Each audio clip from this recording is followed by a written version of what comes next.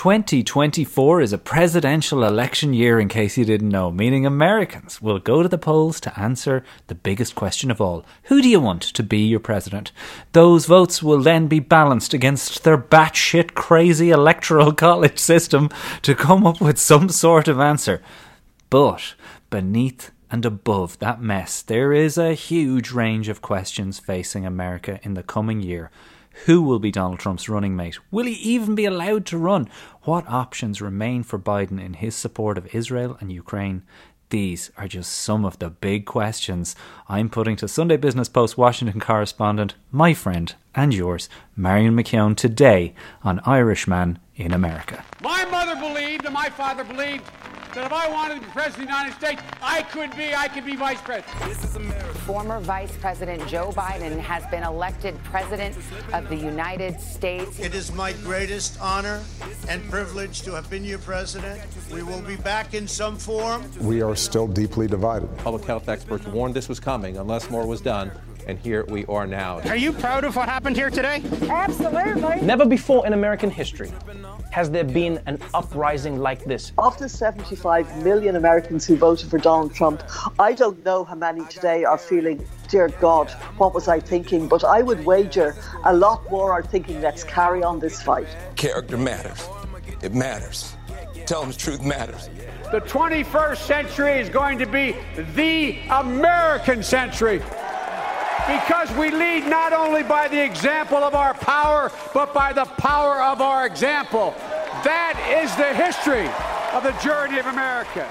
Marion, it is great to have you back on the podcast in the middle of your Christmas break.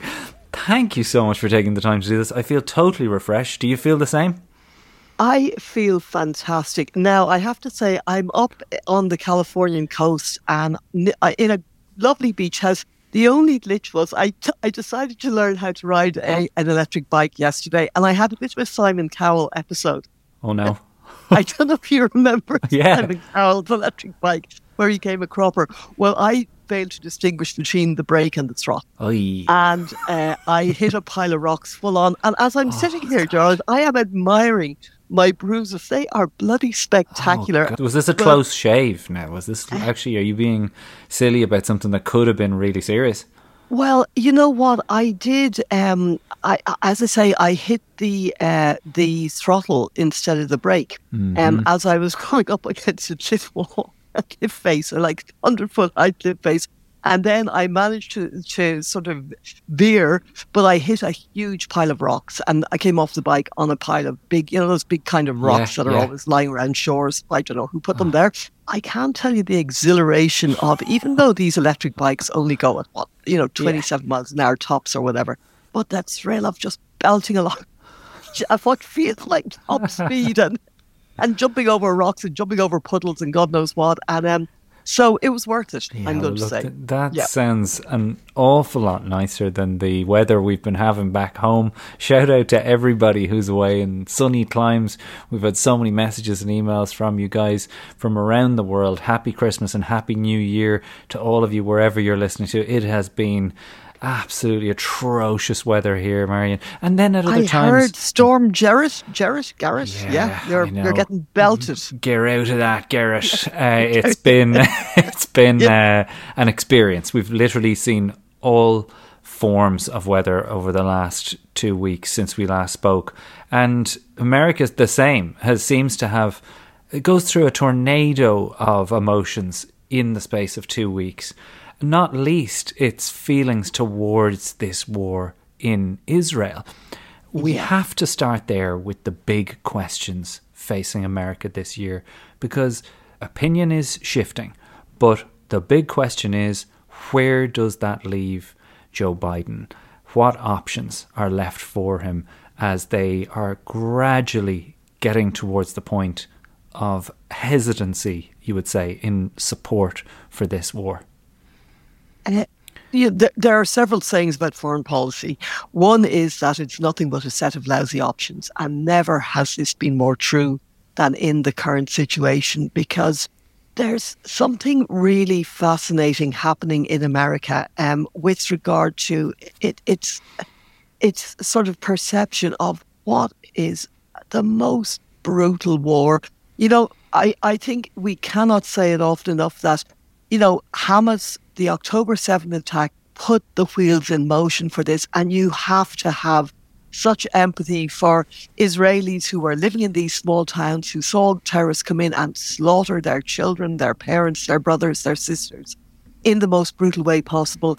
But what is happening now, is inexcusable.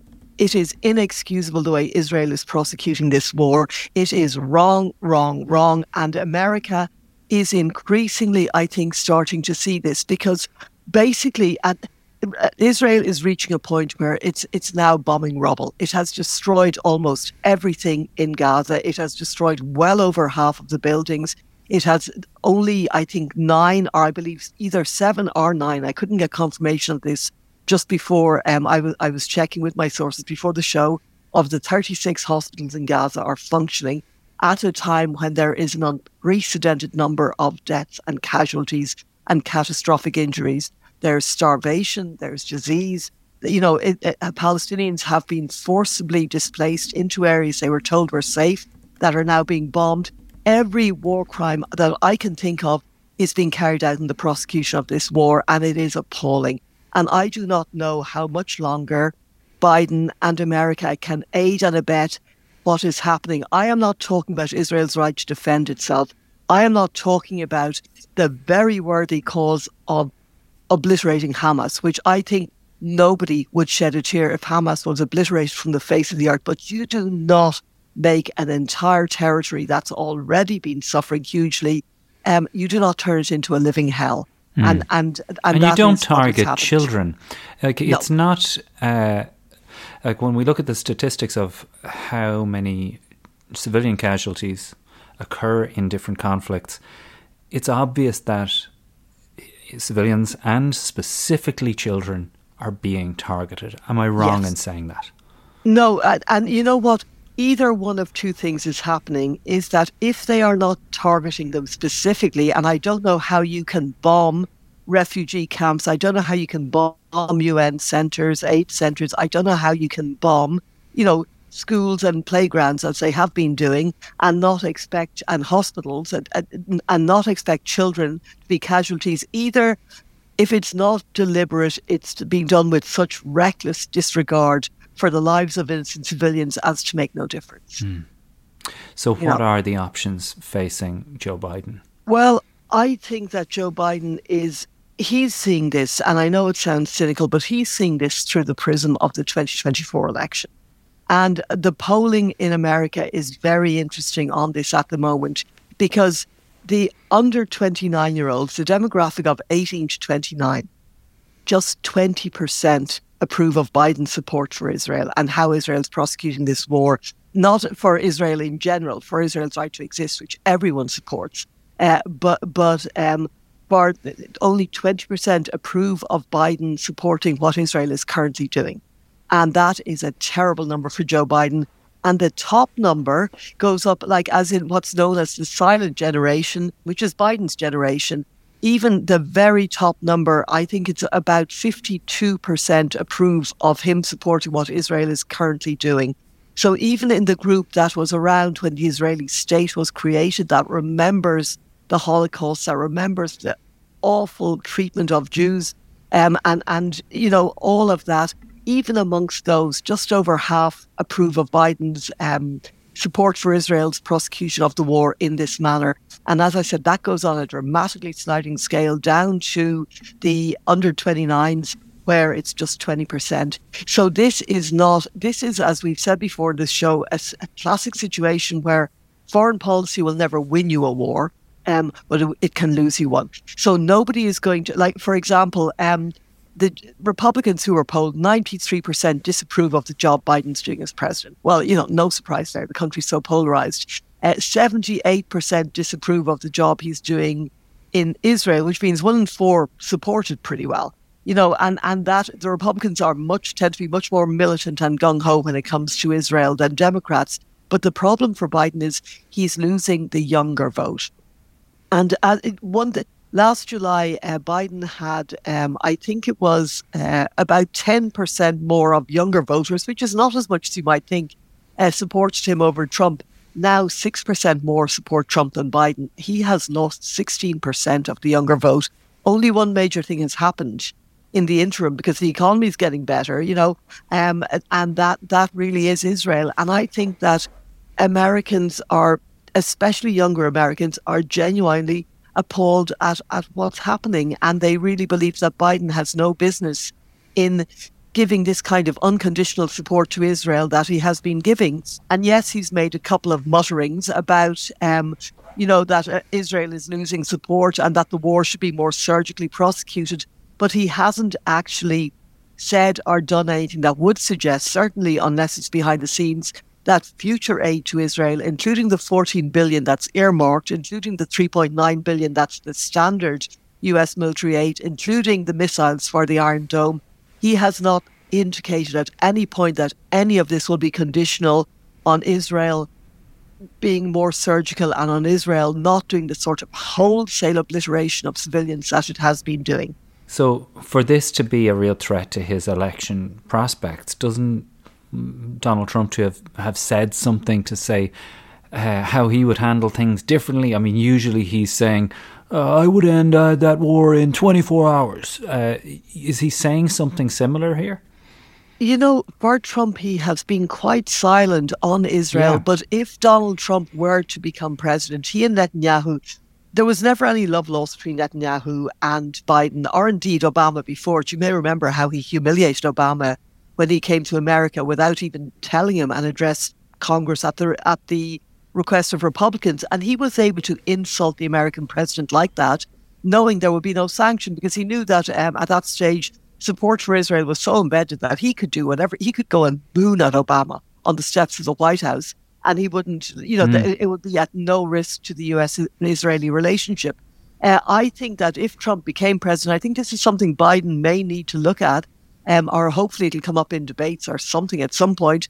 What would Trump do differently? My view, and I can say this, I think, with some certainty, if you look at Trump's record on Israel, is that he would say to Netanyahu, go for it and keep going for it for as long and as hard as you want. So I think that I don't see him in any way reigning in Israel. If you look at the record, look at his record as president, I really couldn't see any scenario where he would make aid to Israel conditional on a different method of prosecuting the war, a much more careful, strategic method.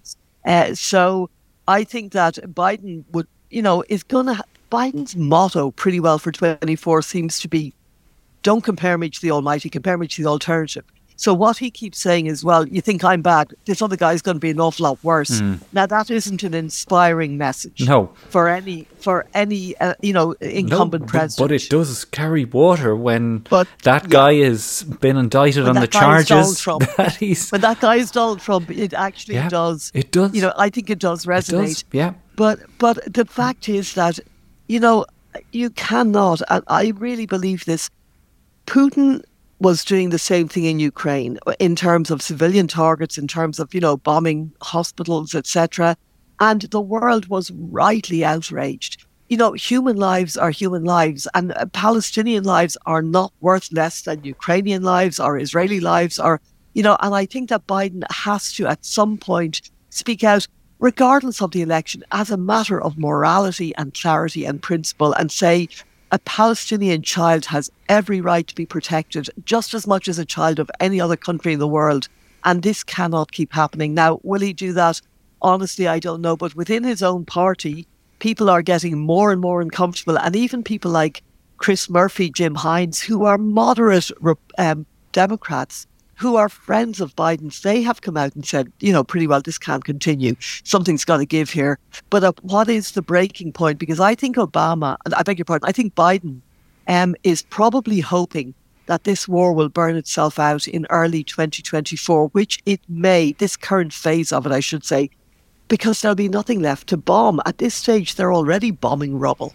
There will be nothing left to destroy. What a crap view, though. What a shit house view very cynical. Or approach to take when we're looking at human lives. 21,000 people killed at least. Like that's the least.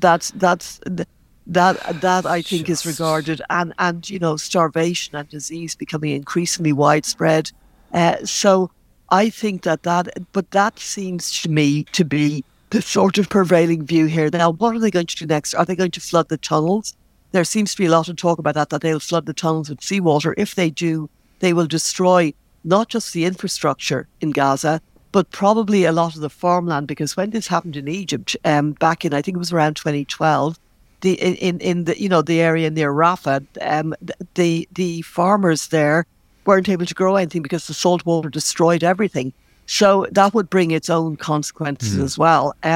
So I think, of course, if you look at this from Netanyahu's perspective, his only hope of staying in power is to keep this war going, because the second the last bullet is fired, he's out. Yeah. 76% of Israelis loathe and despise him now and blame him in no small part for what happened, for the October 7 attack, for him being at least...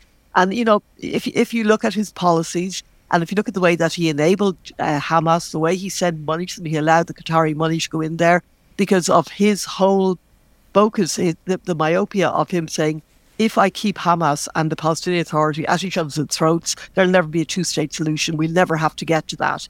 And this is the consequence, really, of his abysmal and cynical and brutal policies as Israel's Prime Minister. We have a lot of big questions to throw at you. Some curveballs as well. Let's go for the curveballs. Well, why don't I throw in a curveball against each serious question? I guess this is a serious curveball. And that question is, will America trust the result of this election this year? Has that question been asked? And where do you think sentiment around trust for the democratic process is right now in America? It's on the floor, is quite honestly the answer. If Trump loses again, I think that there will be such a howl of frustration and outrage and disbelief amongst his base, who, let's not forget, do believe, most of them, that I've spoken to, really do believe he won in 2020 and that election was stolen from him. So if they're not going to trust it, the only way, and this is the irony, and this comes straight from Trump. Okay, if Trump wins, by his view, the election was fair. The election was free and fair if he wins. If he loses, the election was rigged. And that's his binary approach. There's no other middle ground. There's no, well, maybe people just didn't like you, Donald, or maybe people just thought they didn't want a convict for President Donald. His view is, if I win, it's like, it's fair. If I lose, it was rigged. And his view, his supporters will also take that view, and so will the Republicans in Congress, because they are so beholden to Trump. Now, it may happen. Let's just look at a best case scenario here in our little curveball. Let's just say that Donald Trump loses again in 2024. And a lot of this, and we'll get to this, I think depends on the court calendar and whether or not he actually stands trial for any of these 4 criminal cases before November 5th. But if Trump loses on November 5th, 2024, and if not only that, but as seems certain to me, that Republicans lose control of the House of Congress, and I cannot think why any sane person in America would want Republicans back in control of the House, given you just have to look at 23 from January 3rd right up to the very end, at the chaos, the dysfunction, the clown car that they ran around last year. So I think that they will almost certainly lose Congress. And, there's also some changes to, I won't get into the weeds, but there are changes to some of the districts and the map drawing that will actually work to Democrats' advantage. So my view is they're going to take the House, regardless of who takes the White House. Democrats will take control of the House of Representatives. And I think they may, the Senate is trickier, but I think they may still hold on to the Senate. So let's just say Biden gets a second term and Democrats take the House and take the Senate. What is the point in hanging on to Trump at that stage? What is the point in humouring him? He's going to be 78. He's getting madder with every progressive day. And, I think at some point then Republicans have to go, you know what, enough of this fever dream. It has to break. It has to break now. and that they will realise that Trump, since 2016, has been a liability. And so that would be the best So you're case saying scenario. they would just disengage from him? And I think there would be fury among the base. I think there would be absolute, initially, mayhem. We may see another round of the sort of craziness we saw immediately after the 2020 election, but you won't have the Giulianis this time round. You won't have, I don't think there's a lawyer left. Yeah, there's no cast say, of characters. You know what? I'll bankrupt myself and get this barred. But he'll and find probably them, go to Marion. jail. He'll find them. This is the thing. We don't know their names yet, but there's lawyers. There's always a lawyer desperate. There's always a Lionel Hutz somewhere. I want to ask this question, though. When you say that opinion and support or trust in the democratic process is on the floor, is that just because he says it is? Or is there genuine feeling that your vote might not get counted? The biggest concern, I think, for America is, and it's the same with all democracies that fall into authoritarian hands, is that if ordinary people stop having faith in the institutions of democracy, that would be the legislature, the White House, and in particular the Supreme Court, that then they don't trust the results. They don't trust and they don't value the results of elections. And I think at the moment, both Democrats and Republicans really fear there's going to be dirty stuff going down in 2024. And they do not trust the Supreme Court, which was always trusted previously. Even, I remember in 2000 when the Supreme Court waded in Bush v. Gore and basically threw the election to Bush by judicial fiat. There was outrage, but the Supreme Court was still in good enough standing that it was badly dented, but it was able to weather that storm, and it didn't trigger an uprising. It didn't trigger violence. Basically, Al Gore said, okay, you know what? Fair enough. For the good of democracy, I'm going to exit stage left. There is no way Donald Trump is going to do that. There is no way. And I think that if Biden were to lose, yes, I think that if he felt it was fair and square, that he would just leave honourably, because he is, at the end of the day, a decent, honourable man. But let's say Biden wins the popular vote, but loses in the Electoral College, which is a pretty strong possibility, I'm afraid. I'm not saying it's going to happen, but it is a strong possibility. It's the possibility is certainly there. How will Democrats react to that? Will they just say, look, this is bullshit. We've lost 3 elections in the last 20 years and we should have won because of, this Electoral College nonsense. I think that overall trust, as I say, in America's institutions and in the court's willingness to protect and uphold them has crumbled on both sides. Both sides. Democrats have lost faith with the Supreme Court, largely because of Roe v. Wade most recently, but for a number, the terrible gun control decision, the end of affirmative action, all of these things, they see them as basically senators in robes, Republican senators in robes. And, so the country, I do think that I've never gone into an election year with such a feeling of, oh Jesus, what's going to happen? That America is really venturing. Now, the 2020 election was a choice between chaos and a return to some kind of order. And America picked a return to some kind of order with Biden, pretty overwhelmingly, in both the popular vote and the Electoral College vote. This time around, I just don't know. And I don't know what we know the consequences of Trump becoming president. And we do hope that the courts would sort of curb his most authoritarian impulses. But I think, and we spoke about this years ago, that to me, Trump has always been much more of a Viktor Orban character, that is the way he would rule in a second term. And Orban, as we know, got turfed out after one term, spent a term in exile, came back and has been there ever since, because he has basically instituted himself as an authoritarian strongman. And that is the playbook, I think, that Trump would want to go by. Whether or not he would succeed, given his age and etc., I don't know. But I don't think American democracy, and everybody was saying 2020 was the election, that, this was the most critical moment in America's history. And it was until now. Until now. This, if I was on Joe Biden's campaign right now, I think I'd have to be dredging up all of the times in which Donald Trump has said, if I don't win, it's fixed. Whether it was the Emmys or a business award, this is his line. Court case, you name it. Yeah, no, whatever it was. Doesn't win, if I don't win, this is a crock of shit. And obviously, everyone's out to get me.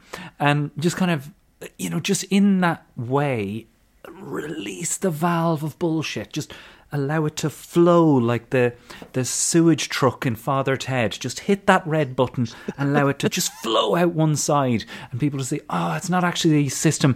It's just a thing he says, but he's in a really important place. And it's actually calling into question the very structures of the state. But it is just a thing he says. The one curveball, Marion, and the one thing that could result in Joe Biden arriving at the finish line with his fist in the air would be if he somehow managed to communicate to people what he's actually done. His domestic accomplishments, more than any president since the 60s, are amazing. He's presided over the most extraordinary economic recovery. We're talking 14 million jobs for those of you that have been listening. A far better economy that was ever under Donald Trump, even before the pandemic, in terms of jobs, wages, GDP. Inflation has gone down by 2/3. I know. My big question that I'm putting to you is it possible that Joe Biden will get his flowers, will somehow be given his credit and people to see, oh yeah, he is actually doing a good job? Or is that just something Democrats can't do? I'm afraid I might go with the latter. Now, Biden is apparently becoming very frustrated at the messaging, but the problem is he is the messenger. People don't want to listen to Jake Sullivan or Jared Bernstein or his economic advisors, talking all these dry figures. They want a president who will inspire them. America is like a big children's party. They want to be made to feel good and happy, and they want the guy who's running the party, the adult basically, to make them all have fun and enjoy themselves. And the Clinton factor. Yeah, Biden is not an inspiring president. He is a very effective president, as we've seen from what he has achieved, like the huge piece of legislation, the Infrastructure Act, the CHIPS Act, the climate change. He's done all of that, as you said, with the economy. Inflation has come tumbling down. 40 million jobs, all of that. But he's not conveying it because he doesn't have... Reagan could sell Americans a big bucket of horse manure and tell them it was gold. And tell them this is gold. This is the best thing ever. Biden does the opposite. Biden takes a bucket of gold and makes it look like it's horse manure. He somehow manages to make the cost of living crisis across the globe his fault. It's truly extraordinary. He doesn't. He makes his achievements, but also I think that there is a problem in how, he does throw out the statistics that we have just enumerated. The 14 million jobs, the fact that inflation has come down by 2/3. And, even the old barometer, the price of petrol at the pump, that has come tumbling down as well. But the problem is that he's not connecting with, now, there's one statistic. I was talking to some American people over Christmas about this, and it was just actually at a small political event. And one of them said to me, look, if I buy a house now, and he was a 42-year-old with a decent wage and a couple of kids. He said, if I buy a house now, it's going to cost me, he said, the mortgage is going to cost me $1,000 a month more than it would have done 3 years ago. Who am I supposed to blame for that? And he said, Biden's telling us everything is great. And he said, why am I paying, $1,000 more a month for a mortgage? Now, people will blame the president. That's just how it is. But Biden isn't connecting with the people who have seen the interest rates on their credit cards go soaring, who can't afford it, who've seen their car loan interest rates go, through the roof, and who cannot even think about buying a house because the mortgages would be bonkers compared to where they were a couple of years ago. And he's not. So he needs, I think, to be saying to people, look, I know you're not feeling it yet. I know you're not feeling it yet, but stay with me, stay the course, because things are getting better and you will start feeling it soon. Because throwing out, Wall Street Journal statistics doesn't resonate with people who are really struggling at the moment, and a lot of Americans are really struggling, and he's not reaching those people. He certainly is not, but we are reaching an awful lot more people over on patreon.com/Irishman Abroad with an extra large episode every single week. Those people are loving their membership and sticking with us right through to the 2024 election that Marion mentioned, and we'd love you to come over and join us just for the price of a pint each month. Cancel any time you like, no obligation. Maybe that's part of your New Year's resolution in terms of keeping informed and not turning away from what is difficult news. We'll have Marion by your side all the way through, and in the second half of our conversation today, I'll be asking what exactly the Colorado ruling means. Does it mean that there's a chance Donald Trump won't be allowed to run for president? Will AI produce more disruption in entertainment in 2024? Will Nikki Haley be Donald Trump's VP? But what will happen to Ron DeSantis? Like, what is down the road for this man? And could Vladimir Putin be overthrown? It is a big, chunky second half of the show, and I haven't even told you about Marion's pick of the upcoming movies this year. I'm going to give her the options. Dune 2, Bob Marley biopic, Kung Fu Panda 4, Deadpool 3, Gladiator with the ultra sexy Paul Mescal. You have got to hear who she picks for her pick of the movie to look forward to this year, all over on patreon.com/Irishman Abroad. Ready? You have the cameras rolling? This is America. A lot of people who would probably consider themselves liberal have done very well financially under the Donald Trump 4 years. You encouraged espionage against our people. You condemn any interference by Russia in the American election. By Russia or anybody else. Russia, please, if you can, get us Hillary Clinton's emails. Please, Russia, please. To renew America, we must revitalize